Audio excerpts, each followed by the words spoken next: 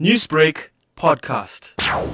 We welcome the arrest because we can see indeed that the tide is turning in the fight against the social grant fraud. Social grant fraud remains the biggest challenge for SASSA countrywide, not just in KZN. And we are happy that in KZN our fraud and compliance unit has been working around the clock to tackle this fraud in the region. The KZN fraud and compliance unit is also engaging in a project called Project Shayumoya.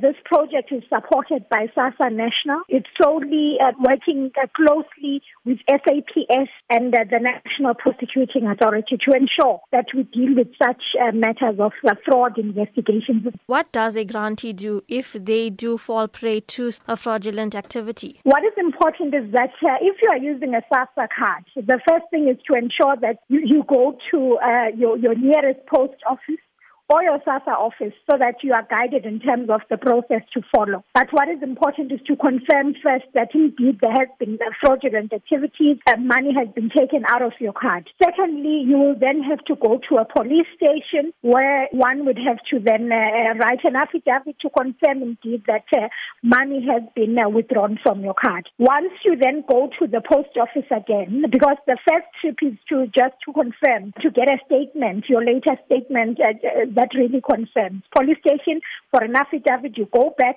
now for an investigation by the SASSA and post office. That will be done so that eventually we reimburse you once we've conducted our investigation. Are you talking about being reimbursed? And we do know that grantees often anxiously await their payment. So how long does this process take? It depends on each case. I'd be lying if I really just say it takes about 3-4 days because the process is a long process because a number of people need to be consulted. We need to verify with our systems and confirm. But the process is handled by the post office, and I know that they try their best to ensure that we have a swift investigations to ensure that at least the money is reimbursed should we find indeed that it was fraudulent activities that happened in the card because cases differ.